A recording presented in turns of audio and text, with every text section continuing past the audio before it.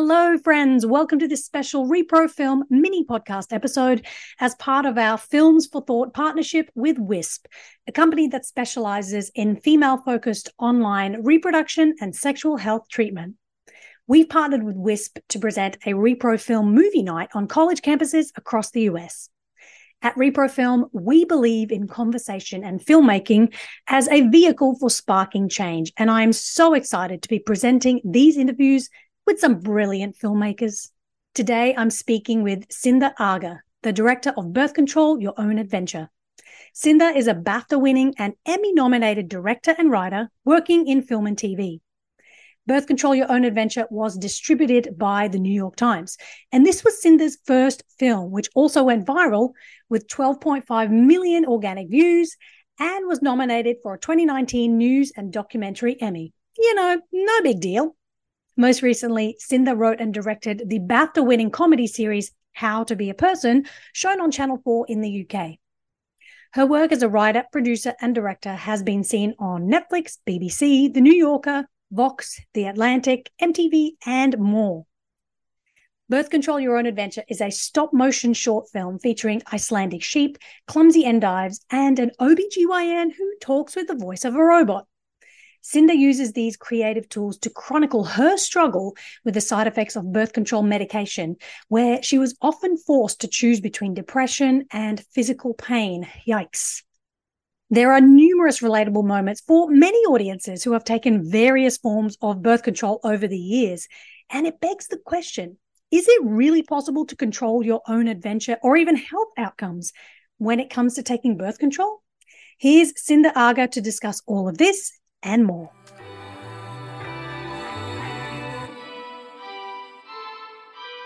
Sindha Agha, welcome to the Repro Film Podcast. It's great to be speaking with you today. I'm a huge fan of your work, and I love the way that you infuse your creativity with these really powerful messages and necessary and timely messages too. So let's talk about the idea for Birth Control, Your Own Adventure. How did it come about? When did you start making it, and why did you make this film? Thank you so much. That's very sweet of you. And I didn't set out intending to make a short film at first. I was just keeping a diary for myself of my experiences. I don't even think I realized I was keeping a diary, but over the course of a year of playing birth control roulette, I was writing about a lot of these experiences because I think they felt so unreal to me that documenting them was just a way to validate what I was going through for myself. And at the same time, I was getting really into doing random still life photography with different medical objects and things I was getting from Walgreens and CVS or things my doctor gave me. And I started to realize that there was like a story I was trying to tell around my experiences with reproductive health, and there was clearly a visual language emerging as well. I honestly just got this idea to make a short film out of it when I got it's not a very romantic story, but when I got a Facebook ad for a fellowship with Sundance called Sundance Ignite, which was for emerging filmmakers. And I'd always wanted to do filmmaking, but I didn't pursue it. It wasn't my career path at the time. And I don't know, just some sort of stroke of inspiration hit me, and I decided I was going to make a short film. I had about, I think it was 4 days until the deadline for the fellowship. So I was combing through this writing and realized, oh, there's like a monologue here. And I was looking at the photography I'd been doing, and I was like, and there's a visual style here. I think I can combine these things. And I had a friend with a camera, and his mom let us use her living room. And I had a little bit of money to go spend at the dollar store to buy a bunch of random props. And we just borrowed a lot of things. And we ended up setting up this tabletop setup, and we shot the film for 2 days. And then we edited it for 2 days, didn't really sleep, and then we just turned it in. And I sort of didn't look back. I didn't think anything would happen necessarily, but I ended up getting the fellowship. And I equally, just sort of randomly, one of my older sisters saw that the New York Times had this series called Op Docs, and she was like, why don't you submit your film there? So it was just some like open email that they have online. I sent it off one Friday night when I was just sitting at home bored. And again, didn't really expect anything to happen, but to my surprise, replied the next week and said they'd like to publish it. So the film went online, and that's how, most people saw it. It went viral. It was back when people still watch things on Facebook Watch, and it got like 12 million views. Wow. And so it was just this very surreal experience. It started literally in my bedroom, just like writing late at night and doing these simple photographs around the house. And it just blended into this whole thing that was much, much bigger than me, which was really cool. It's such a great filmmaker story. And especially for people who are aspiring filmmakers and listening to this, like you just never know where creativity is going to come from, and don't ever count out any sort of random idea that could be the thing. So I love that story. That's really cool. And for folks who did not grow up in the 90s, I definitely did. I'm assuming the title is a play on words of the famous Choose Your Own Adventure book series. Am I correct with that? Honestly, I named it very quickly. I wanted to call it Control, but the lovely, very intelligent editors of the New York Times were like, that's not really a searchable name. So I also threw out Birth Control, Your Own Adventure.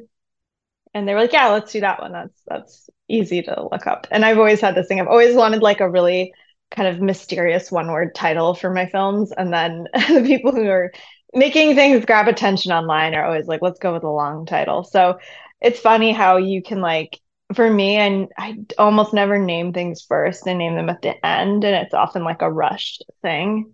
And then later I'm like, oh yeah, the name is forever. Like you have to say that forever. But yeah, it was definitely like a choose your own adventure. I mean, I felt I had no idea who I was going to be whenever I was trying one of these new forms of birth control, and each person I became felt completely unfamiliar to me. So it felt like a choose your own adventure, although really there wasn't that much choice in it.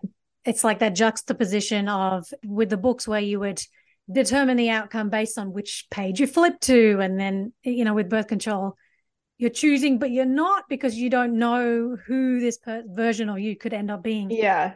And I want to get to that in a minute. But for many of the college students who will get to watch your film as part of our Films for Thought series, in this collaboration with WISP, birth control, sex, periods, mental health, and everything in between are issues that they deserve to know much more about and have a lot of education about as much as possible.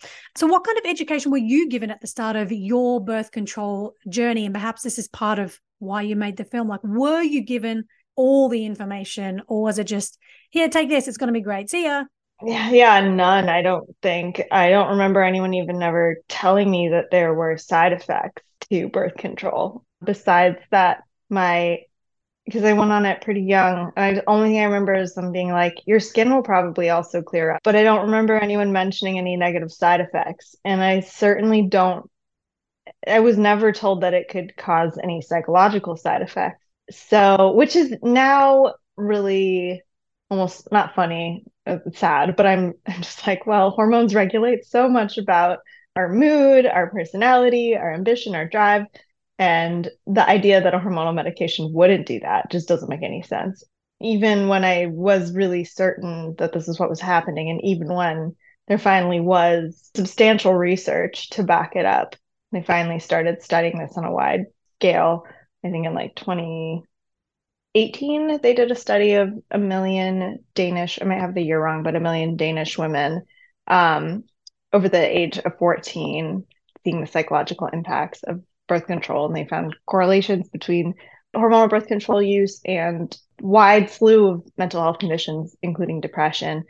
And so, even armed with that, going into the doctor's office and being like, they found a link with a huge population of women between taking hormonal birth control and having mental health conditions. Even then, doctors would be like, no, it's not possible. It's just not true. That's not why you're experiencing this. All women experience the level of medical gaslighting. Always kind of takes my breath away in a bad way. But yeah, I certainly wasn't given any information, and a lot of that has had to come from being my own kind of detective. I feel like that's good advice for anyone starting out on this journey, because you get those packets or whatever form your birth control comes in, you get that super thick folded piece of paper with all the ingredients inside. Who's reading that? Like, let's be real. Yeah. I don't know. It just seems like, oh, maybe this is like a rare list of side effects. But then when my film came out, Mm. well, I wasn't expecting, I had no idea that other people shared this experience. And I also still had my email online because it didn't occur to me that I might get like flooded. And it was wonderful to hear from a lot of people, but I was getting hundreds and hundreds of emails of women or even just people who love someone who used birth control and really suffered from it, saying that they'd had the same experience. So it's definitely not rare, not a rare experience. Talking about that, with the reactions that you received, what were some of the standout stories or reactions that validated what you went through and putting this experience on film? I remember a woman in her 60s, I think she was, emailing me Wow. and telling me that she had gone on birth control when she was younger and she felt so strange a few weeks in that she found herself driving her car up to a bridge and like standing at the edge of the bridge and thinking about jumping off and going to her doctor Oh.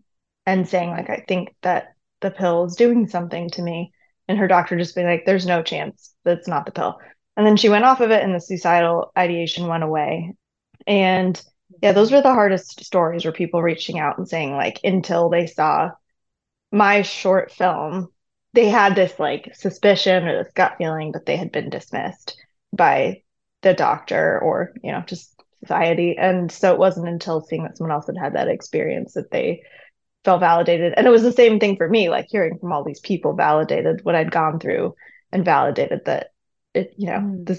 this experience wasn't entirely in my head.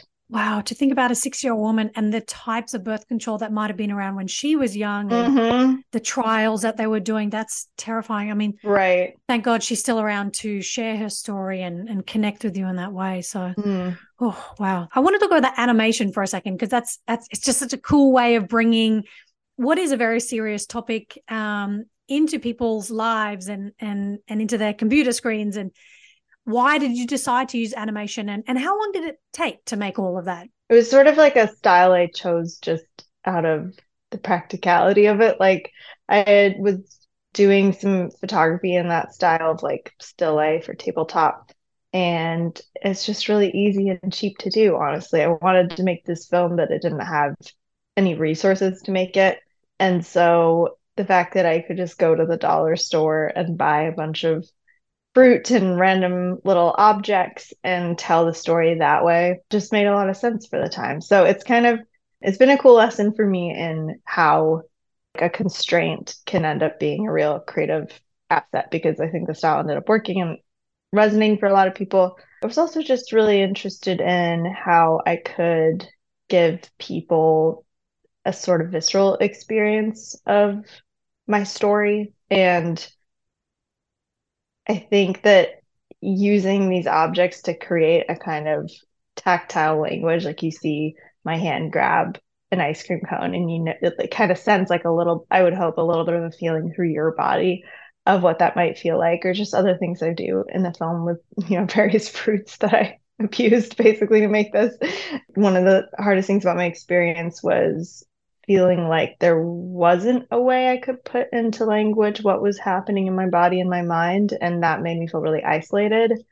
So, on a visual level, I wanted to create a kind of almost make it physically a little contagious for a moment so that people would experience in their body just some of the pain and discomfort I was going through, but not in a way where it's like, really trying to make them suffer. So, I try to use comedy too. But yeah, that was a bit of the intent. And then yeah, it was made super quickly. Like I said, we shot it in 2 days. I just came up with a visual style really fast. I don't know if this is always the best thing, but I am always really interested in the first idea that like I come up with or that anyone might come up with before their rational mind talks them out of it and is like, oh, that's kind of too weird or that's too personal, too specific, too random, whatever. I mean, that's sort of my favorite stuff. It feels the truest and it feels almost like the most relatable. So I think the pace I made this film at, which like I said was 4 days when it was all said and done, was an asset because I didn't have time to question my choices too much or even question like sharing this personal of a story with everybody. And I think if I had sat on it for longer, I would have talked myself out of it, and told myself it was a bit too weird or too intimate of a thing to share. I try to remember that. I mean, I think it's also really special to be like have an ongoing process of just making things for no purpose at all. So like the way I was keeping that diary or that log of my experiences and doing creative writing or the way I was doing photography without knowing that these two things would come together and create a film. I think that's consistently stayed my process. So like with other films I've made, I'm often just like always writing without any purpose, like making visuals without knowing what it'll all amount to. And then later I find myself making a film and I realize that like several years worth of randomness has been seeded into this more coherent piece of art. Sometimes you just got to trust your instinct and go where the moment of inspiration leads you. So, Exactly. well, we're definitely seeing more and more birth control users speak up about the many issues they've had over the years. There are more feature documentaries and many common issues are being talked about. And how do you hope your film will contribute to these ongoing conversations and empower others to speak up? That's a good question. I mean, I didn't make it trying to have any particular impact. And it's not really how I make my work in general, but I'm always really happy when it does have an impact. It's more like if there is something I'm going through that I feel like I shouldn't tell other people about or I can't tell other people about, I've come to trust that that's probably exactly the thing I should write about, the thing I should make a film about. In its conception, it was, oh, pun. In its conception, I was just like trying to articulate something in me that I had an impulse to hide from other people. But I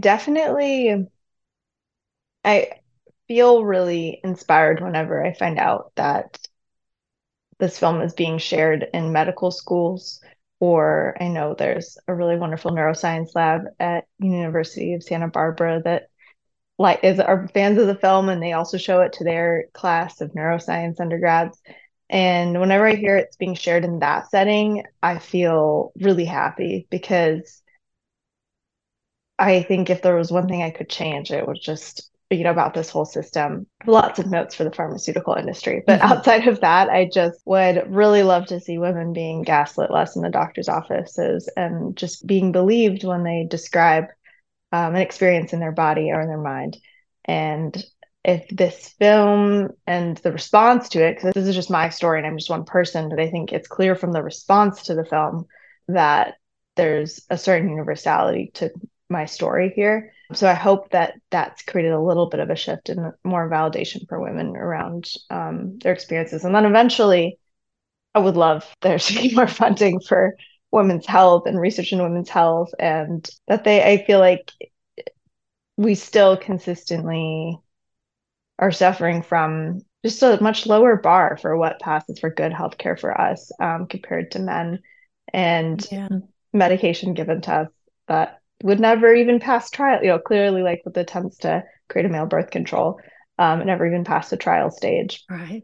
Before they pull the plug on it. So a big wish list, big old wish list. I don't know how much my films can achieve all of it, but yeah, lots I'd love to change. Well, films definitely have the power to change the status quo in a number of ways. And that's what Birth Control, Your Own Adventure is certainly doing it. So congratulations. And it's just great to see the reception you're getting and the conversations it's starting. So thank you for making this film. Before we go, we'd love to learn about what you're working on now or next and where can people follow you? Yeah, I haven't done too much work this year. It was a really exciting year. A series I made in the UK called How to Be a Person won a BAFTA, which was great. There's an episode of that called How to Get an Abortion. Congrats. That's amazing. Thank you. And that's another reproductive health story that I told recently that I'm proud of. And honestly, I had to take a lot of the year out for a big medical procedure. So I've just been recovering from that. That's still a big part of my life.